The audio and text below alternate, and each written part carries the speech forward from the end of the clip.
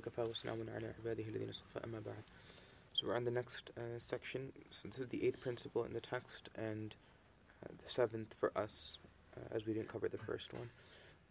So this section is on kibr, which is pride. So Al-Ghazali begins by referencing the Quran. Allah subhanahu wa ta'ala said, كَذَلِكَ يَطْبَعُ اللَّهُ عَلَى كُلِّ قَلْبِ مُتَكَبِّرٍ جَبَّارٍ. Like this, Allah subhanahu wa ta'ala seals the heart of every conceited, haughty person. Allah subhanahu wa ta'ala also said, فَبِئْسَ مَثْوَى الْمُتَكَبِّرِينَ. And wretched is the abode of the arrogant. Allah's Messenger sallallahu alaihi wasallam said, and I give some hadith, Allah subhanahu wa ta'ala says, might is my lower garment, haughtiness is my upper garment. Whoever contends with me for them, I shall break him. Allah's Messenger sallallahu alaihi wasallam also said, whoever has a particle's weight of pride in his heart will not enter paradise. He sallallahu alaihi wasallam also said, the haughty and the conceited will be gathered on the day of resurrection as pulverized bits, which people will trample on. This will be because of their lowliness to Allah subhanahu wa ta'ala. He sallallahu alaihi wasallam, meaning the Prophet sallallahu alaihi wasallam, once said to Bilal radiyallahu anhu, verily there is a valley in hell that Allah subhanahu wa ta'ala, and in that valley Allah subhanahu wa ta'ala will rightfully house it with every haughty person. So beware, O Bilal, of being from amongst those who reside there. So Prophet was giving this warning to Bilal radiyallahu anhu. So he sallallahu alaihi wasallam said, O Allah, I seek refuge in you from pride swelling within me. This is the Prophet sallallahu alaihi wasallam seeking refuge in Allah from pride swelling within me. He sallallahu alaihi wasallam said concerning the virtue of humility, Allah does not increase a slave's clemency without increasing his dignity likewise. There is no one who humbles himself for Allah's sake except that Allah subhanahu wa ta'ala raises him up. This is a hadith of the Prophet sallallahu alaihi wasallam. He says, Man tawada'a lillah, that the person that places himself down, meaning lowers himself or lowers herself, rafa'ahu Allah. The consequence of lowering yourself is that Allah subhanahu wa ta'ala will raise you. So you see this in the habits of many of our pious predecessors, ulama, scholars, mashayikh, etc. That their focus was just lowering themselves, and Allah subhanahu wa ta'ala would then raise them. And that's why we know about their qualities today. We don't actually, it wasn't that they actually displayed their qualities to people, or it's not that they revealed them. It's not that that's the reason it was passed down through generations. It's because they actually lowered themselves. They try to keep themselves hidden. Allah subhanahu wa ta'ala didn't want to keep them hidden. He would open up their lives. We see this even today in our teachers. They hide maybe 95% of their realities, their ibadat, their character. They hide them.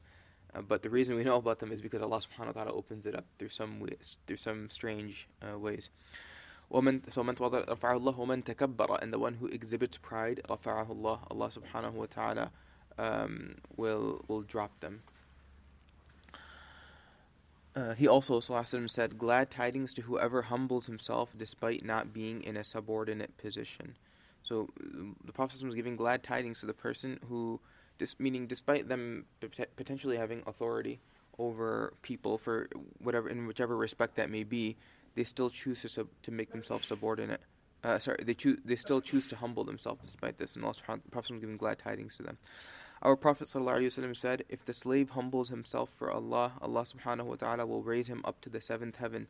He ﷺ also said, verily humility does not increase the slave in anything but elevation.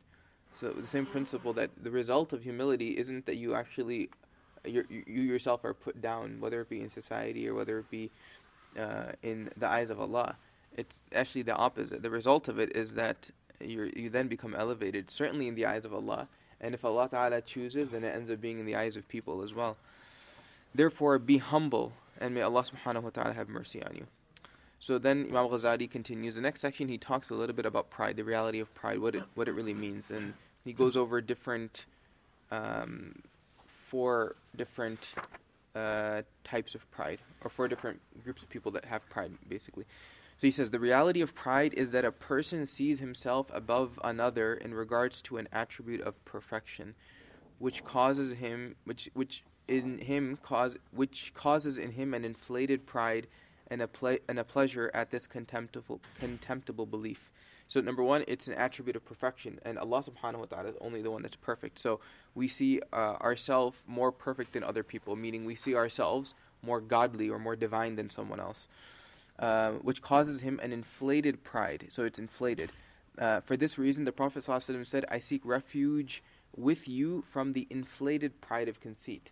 Now, what's the nature of something that's inflated? There's very little substance to it. There's very little reality to it. So, for instance, an inflatable cushion is just filled with air. There's really nothing there. It's a thin sheet of tarp or rubber or plastic. But that you stick you punch a hole in it, or you create a hole in it, and it just completely deflates and it falls to the ground. Whereas, for instance, a sofa or a cushion that's actually made out of what it's supposed to be made of, proper materials, doesn't matter. You might stick something in it, but it wouldn't fall. It wouldn't collapse to the ground. It would just it would just have that area that was damaged. So the Prophet ﷺ used to seek refuge from Allah from the inflated pride of conceit. The inflated pride of conceit. So, furthermore, this inflated pride produces certain outward actions in a person, like sitting high in gatherings, walking in front of others in the street, looking askance for others. He feels irritated if the other person does not initiate the greeting of peace with him. So we mentioned in hadith, I think within the first couple of days of i'tikaf, that the Prophet ﷺ actually said that one of the treatments of pride is that a person initiate the salam. Al-badi'u bis-salami bari'un min al-kibri. You're free from pride when you initiate the salam, because the person who is haughty or has pride, conceit, they desire that other people come and greet them. So he feels irritated if the other person does not initiate the greeting of peace with him, or falls short in supplying his needs or venerating him. There's an expectation that you're going to treat me a certain way, and you don't treat me that way, so now I'm irritated because of it. It actually causes me to feel uneasy. Pride leads a person to scoff when he is admonished or taught, while he himself is harsh whenever he admonishes or teaches. For instance, some people have the habit of when they give a talk, they're very harsh in their speech. They're giving a bayan, or they're giving advice to somebody. They're very harsh. They're very quick to pass judgment, maybe, on people or on a community. And the moment that someone reprimands them for something, maybe you misquoted this hadith, or I think you said this verse incorrectly, or then they become very irritated. Despite them displaying that on that person when they were initially trying to teach. He denies the truth when he debates and looks at the common folk as if he were looking at donkeys. Pride is so detestable that whoever has a particle's weight of it in his heart will not enter paradise. This is a hadith of the Prophet ﷺ, that even an atom's weight, a particle's weight of pride in a person's heart will cause that person to not enter Jannah, due to the fact that beneath it are 3 types of immensely filthy traits. So going back to the point that we just mentioned about, when you admonish someone, then you are harsh, but then when you are the recipient of it, it irritates you. You can apply this to many different things. For instance, if you're someone who leads salah, for instance, and someone afterward tells you that there is a mistake, or you should have corrected it, or even in the salah someone corrects you and you become furious over it, you become very irritated over it. Well, this is a sign as well. And the person who has pride, in general, they cannot handle being reprimanded. They cannot stand being reprimanded by anyone. Even, certainly not, the only people they can perhaps consider being reprimanded by are if they have teachers or elders, but even that sometimes bothers them. Okay, so the first of them is that these are the 3 types of immensely filthy traits the people of pride have. The first of them is that it is a contention with Allah subhanahu wa ta'ala regarding an attribute that is unique to Him. For haughtiness is His upper garment, as He has said, mightiness befits no one but Him, meaning Allah subhanahu wa ta'ala.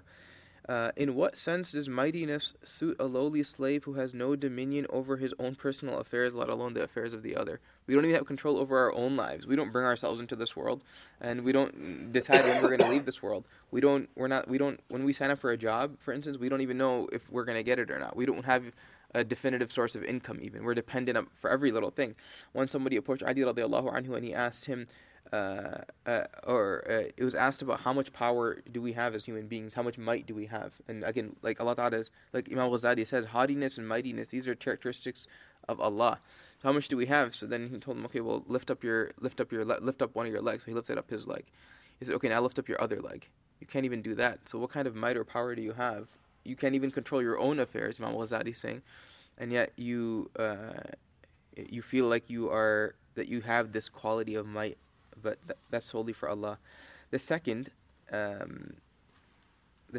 is that it leads a person, pride, leads a person to denying the truth and disdaining the creation.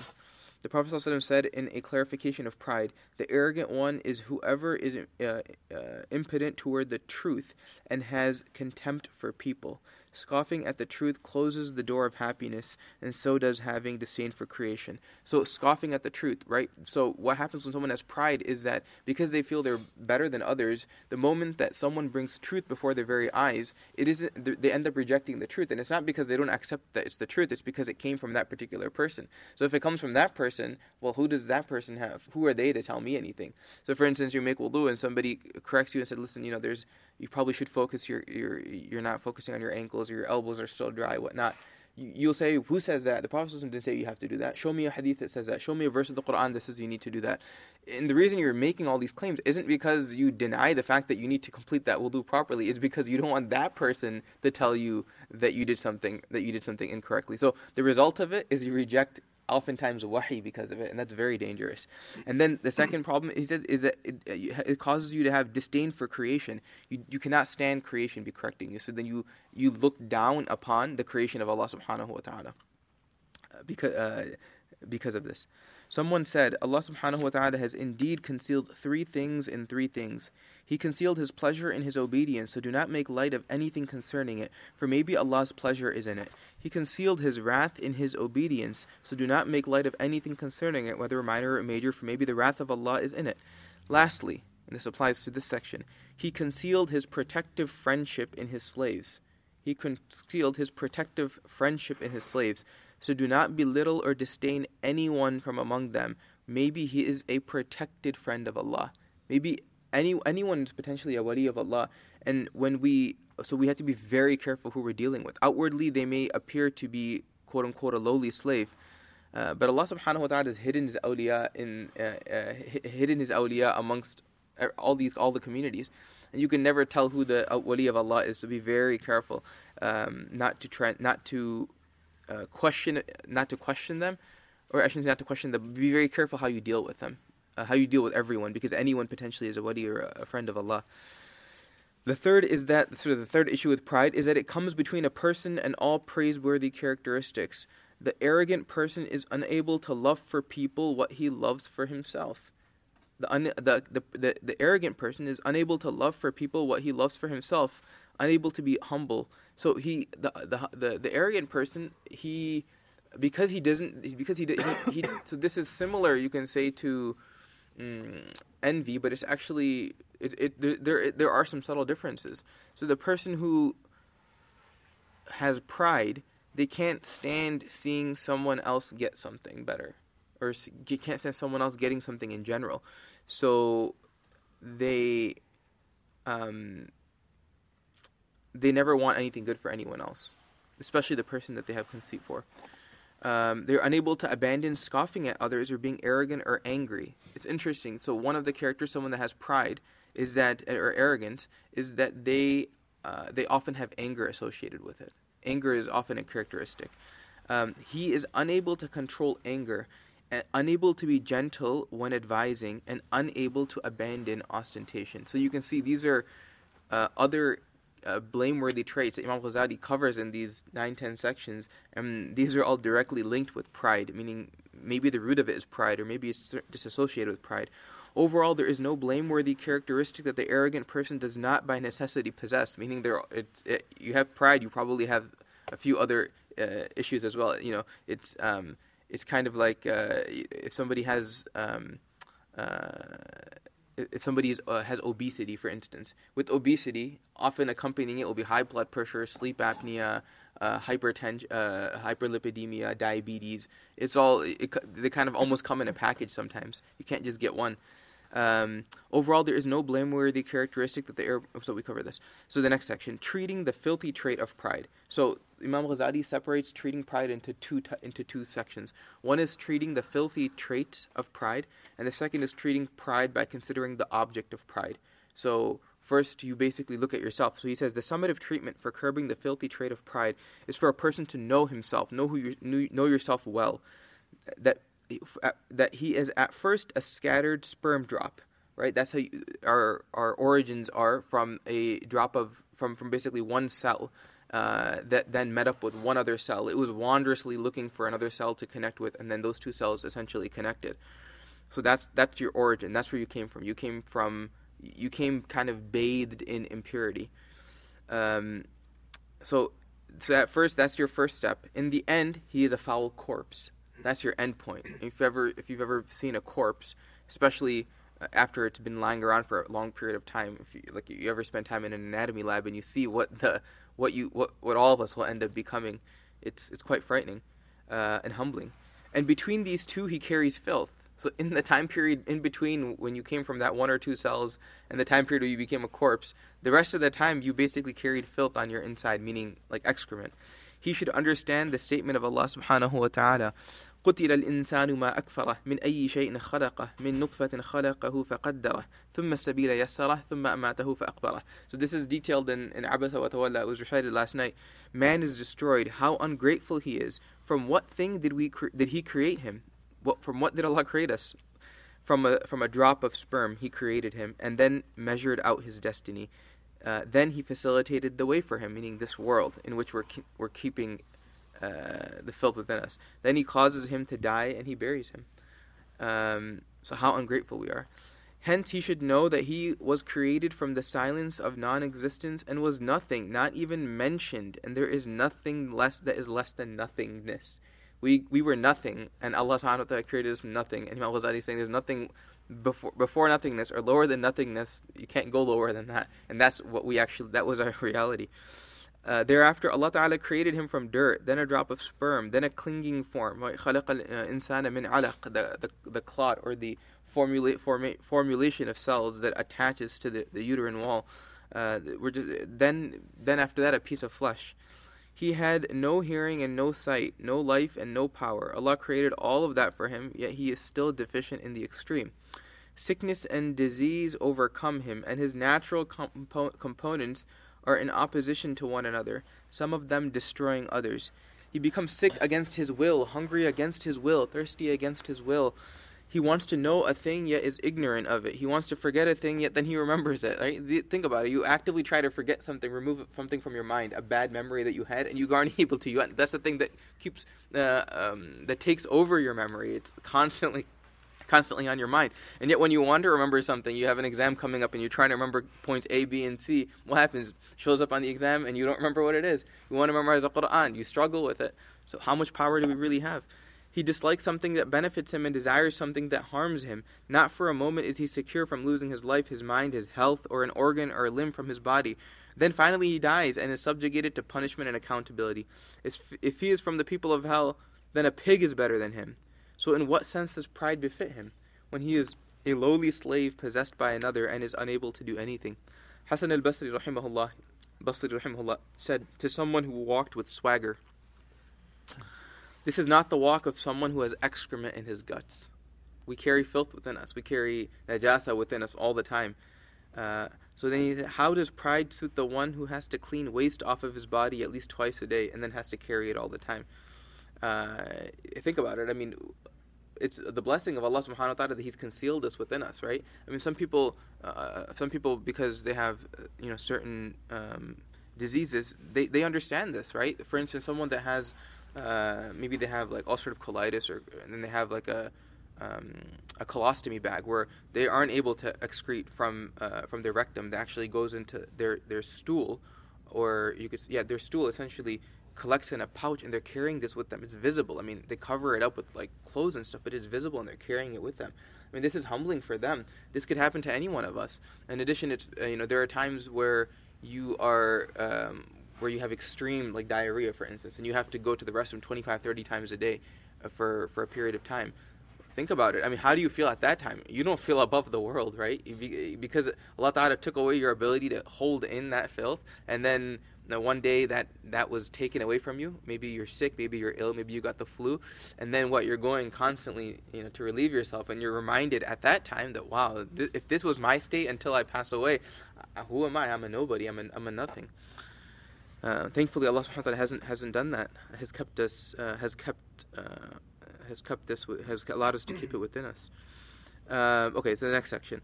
Treating pride by considering the object of pride. So this is the second segment of treatment. A detailed discussion of the treatment of pride must be in reference to what pride is taken in, and there are 4 qualities. So this is really the 4 types of people that have pride, you can say, or 4 qualities that a person has pride over. The first is knowledge. The Prophet ﷺ said, the sickness of knowledge is conceit. The sickness of knowledge is conceit. He also said, do not be among the high-handed scholars, for your knowledge would not compensate for your ignorance. It is rare that a scholar is free from the sickness of pride. Indeed, he sees himself as being above people with his knowledge. So most of us are not scholars. So in our own mind, we all have a little bit of knowledge. So apply this to yourself, thinking that, okay, well, based off of the knowledge that I have, how does this apply to me? Indeed, he sees himself as being above people with his knowledge, with the most honorable which is otherwise the most honorable virtue amongst Allah. Sometimes he is arrogant with religion, regarding himself as superior to others according to Allah subhanahu wa ta'ala. And sometimes he is arrogant concerning the world, regarding his right as an obligation on people, and being taken aback if they do not humble themselves to him. Right? This attitude, a few attitudes that, number one, where would the world be without me? If it wasn't for the knowledge that I had that I could share with the people in my masjid, the people in my MSA, or the people in my home, if it weren't for me, where would the deen be? How would the deen survive without my knowledge, right? And signs of this is that you become obsessed with the response that people give you in response to the knowledge that you have or that you share. So if you don't get you're sharing knowledge and you're wondering, well, how many Facebook likes am I going to get in response to this hadith that I shared, or how many how many retweets am I going to get? Well, this is a sign that you feel that the deen or the world is dependent upon your display of knowledge, then that's obviously not the case. Or your community, for instance. Okay, sometimes it is more fitting that this type of person be called ignorant, that this person's a jahil, if they feel that their knowledge is the reason that people, if the community is absolutely dependent on their knowledge. Real knowledge is that through which he knows his Lord and himself. And real knowledge is the risk of his life ending in a bad state. If you truly have knowledge, then you'd know that there's always this possibility that your life will end in a bad state, and that thought will constantly sit over you. And Allah subhanahu wa ta'ala's proof against him, meaning there's far more proof against what we're doing than there is proof for what we're doing. Real knowledge is to pay close attention to the risk of his life ending in a bad state, is to risk that there's a possibility that I'm going to end up in Jahannam, or that my last few moments will be without iman. And real knowledge is to not see an ignorant person without saying, perhaps he disobeyed Allah subhanahu wa ta'ala in ignorance, but I have disobeyed him with knowledge. This is what real knowledge is. That a person, they look at someone who's maybe disobeying Allah, or you see that person is perhaps not as connected to deen, and you say that, well, look, at least this person doesn't know. What about me? I actually know. Allah Ta'ala has given me knowledge of deen, and despite this, I'm not practicing it. I'm much lower than this person. Maybe Allah subhanahu wa ta'ala will overlook it because this person was ignorant. So that's the attitude Imam Ghazali is saying that a person should have. Allah subhanahu wa ta'ala's proof against me is more firmly established. Remember, we were mentioning that Allah Ta'ala privileges people. So for instance, if Allah Ta'ala gives you the privilege of having a car and you don't go to the masjid, well, then the person that doesn't go to the masjid before they don't have a car, they're less accountable for it. You're the one that's been privileged with the vehicle. Similarly, if Allah subhanahu wa ta'ala has given you knowledge of deen and then you don't act upon it, and someone else hasn't been given knowledge of deen, well, we are the ones that are privileged, and if we don't act upon it, then that's a major problem. Allah Ta'ala, Abu Darda radiallahu anhu said, whoever increases in knowledge increases in humility. Allah subhanahu wa ta'ala said to his Prophet sallallahu alaihi wasallam, okay, let's move here. A person should think how many Muslims looked at Umar radiallahu anhu before he converted to Islam and disdained him. Before Umar became Muslim, many people looked down upon him from within the Muslim community. Why? Because he was staunchly against the deen. And so many people looked down upon him. the final deeds of Umar radiallahu anhu were what they were. We know what the deeds of Umar radiallahu anhu were in his final moment, were in the last period of his life. Perhaps the Muslim who disdained him apostatized after the conversion of Umar. Maybe the person who disdained Umar radiallahu anhu, maybe they left the deen after Umar radiallahu anhu entered the deen. Thus the arrogant one was from the people of hell, and the one who was viewed arrogantly was from the people of paradise. So even when it comes to people that don't believe in Allah, we don't look down upon them, because it's possible that we will lose Iman, and Allah Ta'ala will give them Iman, and then we end up becoming the losers. We end up being the ones that are in Jahannam.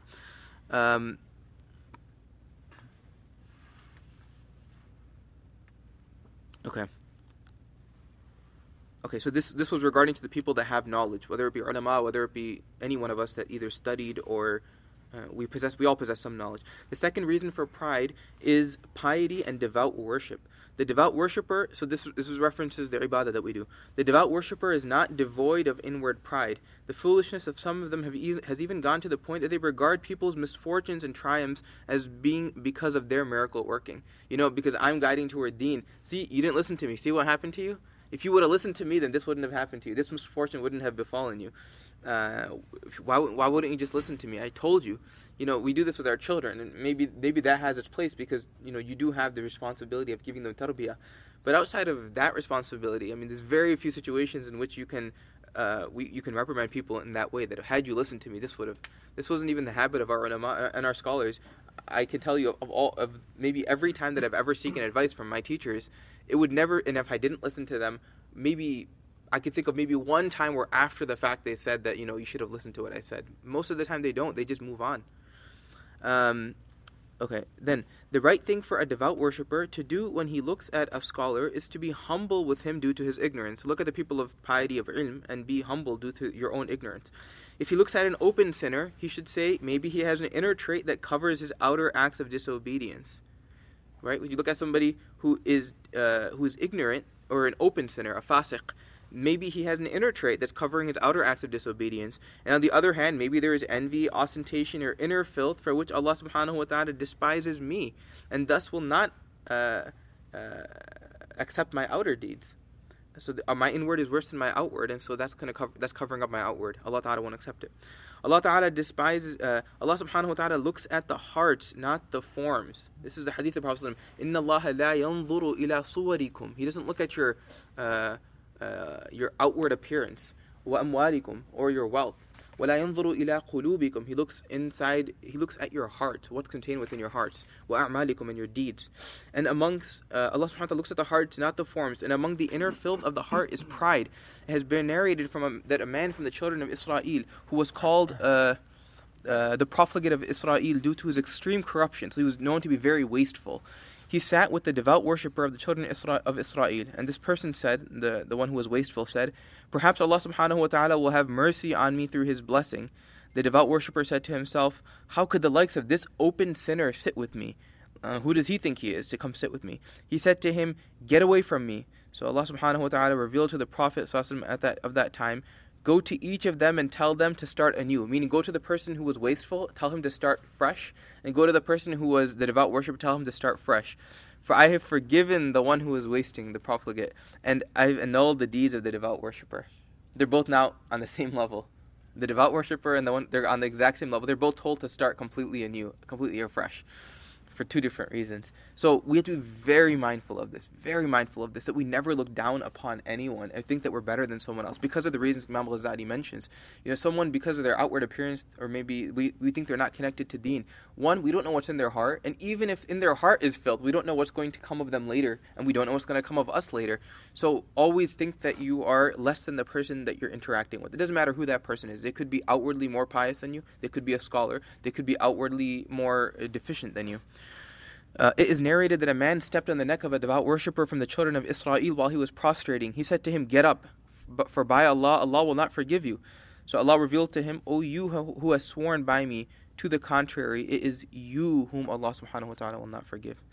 Hence the smart ones, the intelligent ones, right? Those Allah has given intelligence, they are the ones who are very careful about this and say what Ata as-Sulami used to say, despite his extreme piety, that whenever there was a strong wind or lightning, he would say, "None of this afflicts people except because of me. If Ata were to die, they would be freed from it. There are people who exist today, and I've met them, who genuinely believe that the difficulties that the ummah faces is because of their own sins, not the sins of them and their community or the people around them. They feel that it's because of their own actions themselves. This is why the ummah is suffering. I would hope, someone once said, examine the huge difference between someone who is sincere about his deeds and piety and thus fears for himself versus someone who grudgingly performs outer deeds that might not be free from ostentation and other ailments, then acts as though he is doing Allah Ta'ala a favor by his action. Allah Ta'ala doesn't need any favors from us. We are desperately in need of Allah. It doesn't matter. No deeds actually elevate Allah in any way. So whether it be propagating his deen, whether it be protecting his deen, whether it be serving the creation of his deen, Allah Ta'ala doesn't actually need this. So we are just privileged when Allah Ta'ala gives us this responsibility.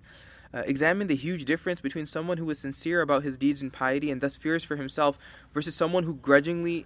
The third reason about pride is lineage. Is that so? Some people, because of their lineage, they come from a particular family, they have pride. So they're always referencing the people above them. Their parents, their grandparents. This is constant reference. Its treatment is that a person examines his lineage. For indeed, his father was a scattered sperm drop, and his grandfather was dirt. So your parents came from the cells, and your grandfather came from dirt. There is nothing nastier than these two things. Okay, so furthermore, the one who boasts of lineage, meaning you always reference somebody above you, your parents, your grandparents, maybe someone else in your family, you basically write off of them, is boasting about so someone who boasts about lineage, you're boasting about the qualities of other people. You're boasting about the qualities of other people. If his forefathers were to speak, they would surely say, what's so special about you in particular? You're praising your forefathers, that's fine, you're praising them. You're thinking that this is now reflecting on you. But if they were to speak, they would say, what's so special about you? For this reason it is said, if you boast about high-born forefathers, meaning your lineage, you have told the truth. You haven't lied that these people are very special. But what an awful thing they have produced. What an awful thing. Al-Ghazali is saying, you're boasting about them, you've told the truth. You're absolutely right in raising them. But look at what they've produced. What an awful thing they've produced. How can someone be arrogant about having the lineage of wealthy people? So how can someone be arrogant about having the lineage of wealthy people? So you say, I come from a wealthy family, a rich family, when they might be burned to ashes in hell and would wish to be pigs and dogs just to get out of the plight they are in. Animals won't be tested. They're not held accountable. In fact, the entire universe is going to disappear except human beings. So the better that they be animals. How can someone be arrogant about having lineage of religious people when they themselves were never arrogant? Their honor was through their religiousness, and part of that religiousness was humility. So even if you come from a family of scholars, one of them would say, if only I were a piece of straw, if only I were a bird. They would make these statements. These were realities in their heart. All of them were preoccupied with fear of a disastrous end that would result from pride, despite their knowledge and their works. So how could someone who is bereft of their qualities be arrogant about having their lineage? Okay, the last reason, and then this is the last section. The fourth reason is pride due to wealth, beauty, or having followers. Pride due to these things is ignorance, for indeed they are not innate qualities. By this I mean, Imam Ghazali means, wealth and having followers. How can someone be arrogant about quality for which the hand of the thief and the robber is outstretched? How can someone boast about beauty when a month's fever spoils it and smallpox removes it? Really, if an attractive person were to think about the nasty mess within their body, it would astonish him such that he forgot his superficial adornment. So first he said, how can you boast about your beauty when a month's fever or smallpox remove it, right? There are people who Allah Ta'ala has given them extreme beauty, physical beauty, and then they get ill really quickly. They go into septic shock and they're in the ICU. They have a tube down their throat. They're connected to all these leads. And if you look at them a week or two later, you would never know how attractive they were. They're malnourished. They have there's blood pouring from different orifices. I mean, this is how quickly that is removed. So how could you be arrogant about this when in a minute it could be taken away from you? And then he said, look at the nasty mess within your body. If you were to open up your outer layers and actually look at your internal organs, no one finds that to be attractive. I don't care how attractive or how much wealth you have or how beautiful people might think you are. The moment if you're somebody were to look at an MRI scan of your body, nobody would say, wow, how attractive that liver is. Wow, look at the way those muscle fibers come together. You wouldn't think that. So if you just the only organ that maybe is attractive is a person's skin, or maybe the shape of their bones, but the rest of their organs are not attractive, and this is what we're composed of. So he says, if an attractive person were to neglect taking care of their body through bathing and cleaning for a week, they would become nastier than a corpse, from bad breath, body odor, the stench of waste, the grossness of dirt. I think some of us are feeling this now. Dirt, snot, and rheum. In what sense can a rubbish dump boast about its beauty?